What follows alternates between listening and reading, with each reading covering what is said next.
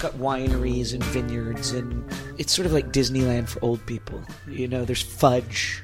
There's a lot to stuff in your face, and you can see plays and go see Niagara Falls. It's sort of part of the whole, like if you fly over from China or Russia and you've bought a package to see Canada, you know, you land in Toronto and you see the CN Tower and you see Niagara Falls, and then you go to Calgary and you see a Mountie, and, you know, it's a whole thing. Eat some poutine in Quebec, you know, and then you leave. So you had to get out of the city? I mean, I feel I still live in Vancouver. I do feel like the city is coming to an end for me. And I know that's a very middle-aged thing. And in some ways, I think that's just natural. The city is a place for very young people who haven't figured out what they want to do or how they want to do it yet. But I also feel, as I was saying to you, that, you know, capitalism began in cities and it's going to end there. And the end of capitalism is a depressing, tawdry affair. You want to be slightly, nothing to do with. Yeah, you want to be slightly out of the belly of the beast when it all comes to a screeching halt. I am definitely starting to get the whole, like, live off the grid and grow your own food. Is that based on recent events, or has this just been a long time coming? I mean, it's a long time coming, and it's recent events. But, you know, there's no question that... here's the thing about him is... You used to have one of him. Yeah, it was a different kettle of fish. Because it's not political... He has no politics. We all know that. He only has himself. And it's very profoundly making me feel the human race is being dragged into the gutter by him as people. Beyond politics, it's just like we're all being demeaned as a species by him. And I think that we all feel a little worse about ourselves. And, you know, that's what abusers do when they're in... I've been around people like him before. Narcissists. Yeah. I mean, there was a guy I worked with on radio who went down in a big sex scandal a couple of years. It wasn't a sex scandal. He hit women and was eventually taken to trial and got away with it, of course, because men do. And, you know, those guys, they spread their poison everywhere they go. And I feel poisoned by him. You feel like you have a buffer being in somewhere a little more rural? No. Or being in another country? Together because I think it's about human nature. Like we're going backwards. We're actually having to ask ourselves, like, what basic human decency is again. I thought we'd settled these things. I thought we'd all agreed on some basic principles, which now seem to be just, you know, today with letting people bring elephant heads in. That's just him wanting to hurt people. He wants to make people like me angry. Well, congratulations, you did it, you know? But, like, we're both drowning here in this shit. You don't have any hope that it's cyclical? I mean, you know... I totally do. I totally have hope that it's cyclical. America is utterly schizophrenic in every way. We're a really big country with a lot of people. Yeah, man. There's some... you know, I always say that the best people, the freakiest, most loving, most self-aware and brave and nutso people I've ever met are Americans. I'm an American. My whole family are Americans. And then there's the others. And, like, the funny, I guess, dichotomy of America is that without those pigs, this place wouldn't have been founded. Because they're the ones who got in those wagons and went out and murdered by the thousands and were psychopaths. I mean, there is a whole class, a whole sort of subset of people in America. Don't forget slavery. Yeah, who are descended from stone-cold psychopaths. So, you know, it's us versus them, isn't it? I mean, that is really the deal. I assume that having kids is also part of what brought you out of the city. I mean, it's tough to raise them in the middle of an urban environment. Well, no, what brought me out of the city is that my wife is an actor, a stage actor, and there's a theater festival in this little town, Niagara-on-the-Lake. So that's what we go where the gig is. Yeah. You know what I mean? That's the life of an actor. And that's how I grew up. My dad and mom were both stage actors. So we were sometimes in Stratford, Ontario, and sometimes in Niagara. But mostly I grew up in Toronto in the middle of the city. But my kid is, you know, she spends half the year in Vancouver, in downtown, and she's got a very peripatetic life, my kid. But that's the life of a gypsy, you know? It's just the way you have to be. It's one of those cases where, you know, nearly 20 years into the band, everybody's just kind of spread out all over the place at this point. Well, no, everyone else is in Montreal, within a few blocks of each other, actually. And we're still in the jam space that we've been in now for almost 15 years, where Arcade Fire used to be. And change is anathema to us, but I go where my girl is. That's my ticket, so I ride. Do you feel set apart, the fact that you're... I do. Yeah. I do. It's been problematic. And I feel like maybe Stars would have, you know, gotten more done and maybe even been a better band if that hadn't been the case, but we're pretty good. And, you know, I don't disagree. You have to live the way you live. Yeah. You know, if you're going to be in a love affair for decades, you got to go where that person goes. It just can't be a long distance thing for too long, I don't think. So I've always prioritized being with my family because I don't want to die alone. You say when you're in a love affair for a couple of decades, and in a sense, you could also be describing the band. Absolutely, yeah. Yeah, there is a definite love affair there too. Is there a strain being put on the group because you're away? Yeah, I think there is some of the time. I think if you ask the other members of the band, there are ways in which it upsets them and drives them nuts that they probably keep to themselves. But there's also a kind of, like all things, there's an advantage to it because I come in with an outside perspective on stuff. You know, my personality happens to be, me and Amy are very outgoing people, very vocal people. Mm-hmm. And the guys in the band are very process-oriented guys and quite quiet people. So they can get too interior and we can get too exterior, and coming into each other's lives and sort of lowering or increasing the temperature of each other can help the work a lot. You're bringing in an outsider perspective regardless, obviously, as you are a different person, but you feel like the dynamic changes a little bit when you're outside of Quebec? Yeah. I mean, it's like a world I don't know. Right? Yeah. It's like a world I'm a part of, but I'll never know what it's like when I'm not there. But I guess that's true of life in general. Somewhere in the world right now, I'm not there. Sure. It must be so boring wherever it is. I can't imagine what a terrible place it must be. Has that actually impacted the songs that you're bringing to the table? No, because there's Stars World. We agreed on a world, not like we didn't write it down on a piece of paper or anything, but we came to some kind of accord about what kind of world Stars wrote about. There's characters in the world. You know, the light is a certain way. It's certain times of day. And there's certain characters in it. And when we go into Stars World and we try and make music together, there's a silent agreement that that's the world we're going for. How does that develop? How do you all come to this point where you've got this sort of larger, almost like fanfic approach to it's music? Like it is kind of like, it's like inventing a language, right? It takes a long time, and there's slang, and there's kind of diversions on the way, and you get lost sometimes. But sorry, that's my flip phone. I'll just turn it off. It's my wife. He actually pulled out a... Hi, love. Hello? Hi, I'm just doing an interview, but I'll call you right back, okay? Okay, bye. You do have an ancient flip phone. Well, it's brand new. I bought it's a brand new flip year. phone. I replace it all the time. It's only $50, people. It doesn't contain your life. You're not an iPhone guy? No. No. Fuck Steve Jobs, man. Rest in peace and all that shit. But he destroyed the world. He destroyed the fucking world, man. It's destroying our lives. Yeah. I really believe it. Insofar as siloing people? Oh, so many ways, man. So many ways. Ultimately, like, speaking selfishly, it's destroying making a living in art, because if you always have something on a screen, why go out?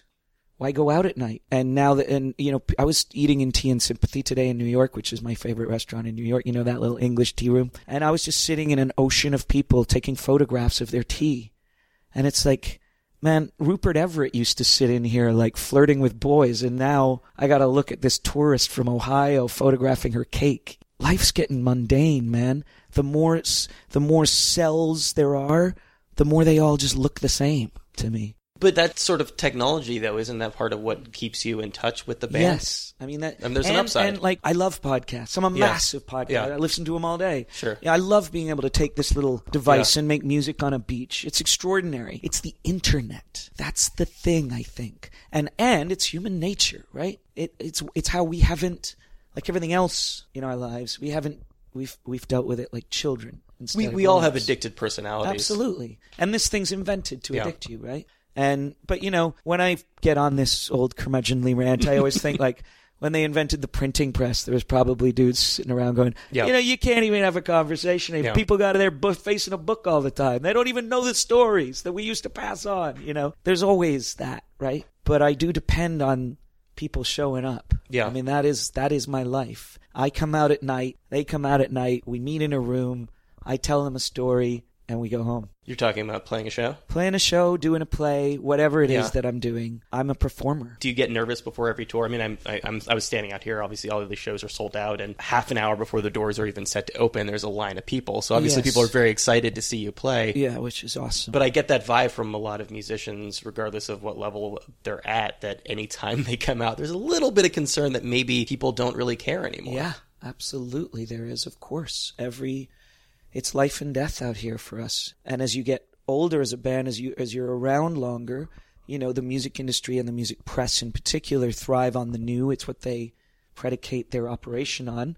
So it's harder and harder to get press. It's harder and harder to let people know that you're doing stuff. And you understand that as a music fan. Obviously, discovery is a huge part of it, right? Absolutely. Discovery is a huge part of it. And so you really have to rely on those people who are lined up half an hour early. And we are lucky enough to be a band that has really lifelong listeners, you know, people who are really engaged with the world we've created and are getting older with us, and we're picking people up along the way, but we're kind of a lifer band, you know, and that was that's how we built it. That's what we wanted to be, was a cult band. Well, and we are. Let's mission accomplished. Let's get back to that. Very seldom do I talk to somebody in a band who has such a sort of fully formed idea of not only where you want to go, where you want to be, what level you're at, but actually, again, this idea of world building. Yeah. And you all just sort of came together and were on the same page about that? Well, we grew up together. Yeah. You know, I've been best friends with Chris, the keyboard player, since I was 8 years old. We've known each other for 36 years, man. I've known Evan for 30 years. I've known Amy for 22 years. So I deeply know these people. Yeah. And we come from the same neighborhood. Yeah. So we saw the same stuff. We saw the same light at the same time of day on the way home from school. And, you know, the same songs were playing in the Submarine Sandwich Shop when we were high, when we were 15, and those things that create your aesthetic, we had a very similar experience of them. So there's a lot of shorthand between us, you know? We don't have to sort of go through the litany of like, what do you like? What do you like? We were in a small Midwestern city in the late 80s and early 90s where, you know, people from other schools, like you knew all the kids in other high schools, you know, we'd all meet in ravines and listen to Pink Floyd, and then we suddenly started listening to the Smiths, you know, but like there's just a childhood understanding of things, and pop music is childish. It's about slowing down time. It's about freezing time, you know, each song is like a frozen popsicle of time, you know, and you just put it back in the freezer, you come back and it's still kept there, that moment for you in ice. So that works for us. You have to have some distance between you and the subject matter. It's you know what I kind of call the hold steady issue, right? It seems like a lot of their music is sort of stuck in this in this place in this period of time. Yeah. And I don't think Craig's really writing about his life very much at all. It's certainly it's them. You know, they're all out in New York now, and it's them in a certain time in Minneapolis doing that, because you need a distance to really write about something, well, to have proper perspective on it. 7 years, they say. Yeah. I think that is true.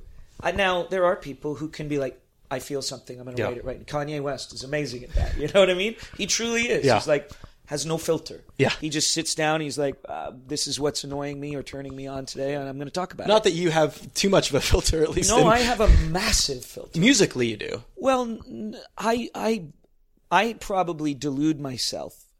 I probably write about myself much more than I think I do, but my deliberate intention is to not do so, because I'm not that kind of writer. I love confessional writing, but I like to write stories, and I like characters. And, you know, that Craig Finn record from I mean, he's incredible at this. And that song, what's that spoken word song? God in Chicago, man. Have you heard that song? Yeah. Holy mackerel, that's amazing writing. 2.5 minutes, you know everything about those people. You know where they come from, the kind of love they had, every detail. It matters, and if you listen to the song, all he really does is give you a few details about a drug deal, talk a little bit about the light. They bought some toothbrushes at Walgreens. He just describes what happens, but everybody's like, yep, I've done that, or yep, I understand that. And to me, that's making other people feel that it's about them is a lot more interesting than making myself be like, oh, now I really know myself because I've written about me, you know? You keep coming back to the light. Yeah, light's very important. Lights, especially in this record that we just made. I mean, it's called There Is No Love in Fluorescent Light. But you know what it is New York, because we lived here for 10 years and we made our records here. Yeah. And I've been walking around New York today, and the light is the thing here, right? The extremities, when you're in the canyons and there's that dark shade and you look up and the sky is electric blue, and then you suddenly get into a little chink in the armor and there's a shaft of light, and you're suddenly isolated in it. It enhances the drama of New York's architecture and New York's struggle so intensely. And then there's that dead light of the subway, everyone just like revealed and standing so close to each other and rattling along in this dead light, you know? So I think I'm just musing on it a lot today, and in relation to music, it's like light and music are both mathematical things, right? Mm-hmm. And you're hearing vibrations. They're both waves. Seeing light. Yeah. They're both waves. Yeah. So they have a lot of similarities. When you talk about the light that's pervasive in your music, what is that light? What time of day is that? It's between you know what David Mamet called the blue hour. It's the time when you're going home from work and it's not yet dark, and you've been your boss's person all day, and maybe you're about to go home and be someone else's person. Is that the same as the golden hour? Yeah. The golden sort hour of dusk almost? I don't really like that word, because to me blue is better, because blue is that loneliness of that dusk. Well, blue is also the light that transmits from your computer screen that keeps you up at night. Right, exactly. It's that kind of, exactly. Yeah. I think that's where stars are trapped. And, you know, if you look at Elevator Love Letter, or you look at any number of our tunes, we refer a lot to that light. Trapped is an interesting way of putting it. Mm-hmm. It sounds like a constraint. Well, it is. Yeah. But I'm a big believer in art being made up of your obstacles. Sure. You know, I don't understand how with limitless choice you could make art, you know, unless you're like Picasso. But that's sort of what sucks about him, you know, is because he can do anything brilliantly and because it's all perfect. Yeah. You don't love him as much as someone like Matisse or Andy Warhol. Somebody really struggled for the Somebody art. who's just like, this is what I do. It's kind of weird, but it's what I like. Yeah. You know? And to me, that's what makes you love an artist, is their failure. They're just like you. They're a failure. Yeah. But they strive in this. But you feel like orbiting around the same group of people is, in a sense, a failure, and that you haven't broadened out? No, I have no ambition. You clearly have ambition, or we wouldn't be here. Failure is my religion, Yeah. you know? I believe in loss. I think you lose this game. I know you lose this game. We all lose this game. Of life. Of life. We say goodbye. Everything we gained, we lose. So how do you strive to do anything? Well, good fucking question, man. You're an incredibly busy guy from the looks of it. You do it to be loved, right? You get up in the morning to love and be loved, to take care of the people you love and to get love from them. Yeah. It's what makes you make breakfast for people, or pay your taxes, or stay out of trouble, or whatever it is, for your mom or your lover or your friend, you know? We do it for love. Are the shows the most important part for you then? If it's, I mean, that's where you get that. Yeah, the shows are communion. Right? It's like mainlining that affection, right? Yeah, shows are communion. Yeah. It's my religion, and that's where I go to say amen. How consciously then are you thinking of the audience when you all get together and start working on one of these records? Well, I am very much thinking of them. I don't think everybody else in the band is thinking of them, but which is a good thing. But I am always thinking of the audience. Why is it a good thing that they're not? Because I think both are valid. You know, I think it's important to not think about them. I think it's important to think about them. And me and Chris Seligman could not be more profoundly different people. Chris, if he had his way, would never put these records out. He doesn't care. He'd much rather not deal with the nonsense of people's opinions about it and the insecurities that come along with that. From the moment I conceive of something, I'm like, I want to connect to that. What drives him then? If he doesn't want to even put these things out, he loves music. Yeah, he thinks music's interesting. I think. Does thinking about the fans that deeply, does thinking about the reaction, does that ever inhibit you? Yes, it does. Are you a perfectionist? No, I think that's the way in which it inhibits me, is that I sort of, in order to get that connection, I have to be joyful, and I have to forgive myself a lot of weaknesses, and then they can forgive themselves. But I sometimes wish I was an artist, a virtuoso, you know? I'm not a virtuoso. I'm an actor who loves music and can sing a little. Yeah. But to be a virtuoso is to let the audience be free, really, because you don't need them. Prince didn't need us, man. But we needed him. And so there was a much more powerful kind of position for a musician like that. Yeah, but those are always the ones that die tragically. Yeah, well, I think there's something to be said for that. I remember when I was... For dying tragically? No, there's nothing to be said for that. No, like, there's a trade-off, you know? Yeah. Like, if you're going to sleep 2 hours a night, shit's going to not go well in your life eventually. Yeah. And I remember being young, and when I met my wife, Moya, really clearly thinking, like, am I going to devote my life to being a famous, amazing artist? Or am I going to be a pretty good artist and be with this woman until I die? I can't do both. And you think your dependency on other people has... I just think you have to spend a certain amount of time every day taking care of the people you love. Yeah. And if you don't do that, you're going to be a shitty dad and a shitty husband. And, like, it's more important to me to be a good dad and a good husband than it is to me to be a great musician. It's really important to me that I make good music, but it's just no competition. Like, but I don't know if those people are the way they are because they don't spend that time with other people and they don't interact with other people the same way. It's probably something but innate. They are all lonely. Yeah. They are all shitty dads. Well, I guess it's like or shitty moms, maybe a chicken and the egg situation. Yeah. If that's what sort of drives them to be that way. But, you know, in order for you to write the music that you do have to live your life. You do. And you got to keep going. I want to do this for a long time. Yeah. I don't want to bird out. I want to fade away. Specifically with this band? Yeah. This band and lots of other stuff. But, you know, I'm not a leaver. I don't end things. If you're my friend, I will put up with any bullshit, and I expect you to do the same. I'm insufferable, but if you're going to be my friend, you have to forgive me. Is this the thing, though, that you're the most proud of? Oh, yeah. Yeah. I mean, I can't believe what we did. You know, I remember the first time we sent a record out, like, in an envelope to an indie label. I was like, if it just is on a shelf at Other Music on 4th Street, my entire life will be complete.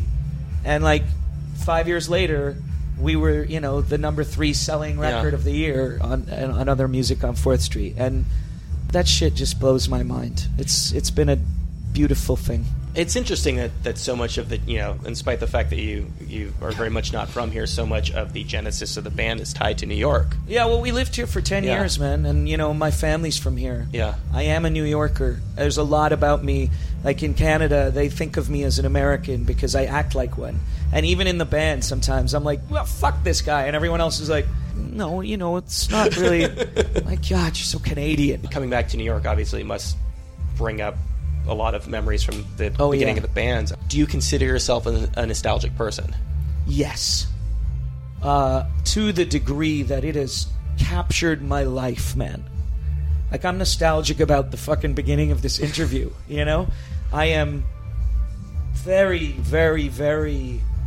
I find it very hard to let go of stuff. And that plays itself out in your music? Yeah, and I think that's what people love about our band, is that the more you live, the more you look backwards, and the more you hang on to the beauty of what you had, and you hope it'll come again. But nostalgia is like that's the fuel of memory, and memory is the fuel of art, right? So without nostalgia, I don't know how you make pop music. It's like pop music and nostalgia are like coffee and cream. There you go, that's Torkel Campbell of Stars. Kind of bummed that one was a little bit on the short side, unfortunately. Had some scheduling constraints. That was recorded ahead of a couple of sold-out shows at Rough Trade in Brooklyn. Really enjoy that talk. It feel like we were really getting into it in the end, and unfortunately had to cut short. But I am grateful for the time that we had. Thanks so much to him for taking the time to do that. Thanks to Hector for setting that up. Stars' latest record, out as of October of last year, is called There Is No Love in Fluorescent Light, and it's very, very wonderful. Highly recommend you check it out. Thanks to you guys, as always, for listening to the program. If you like the show, there are a number of ways to support us. The easiest is to give us a rating and a review over on iTunes or wherever it is you get your podcasts. You can like us on Facebook, follow us on Tumblr, that's rwellcast.tumblr.com. If you've got any feedback, it's rwellcast@gmail.com. And I think that's about all I got for this week, so stick around because we will be back just about this time next week with another episode of ROIL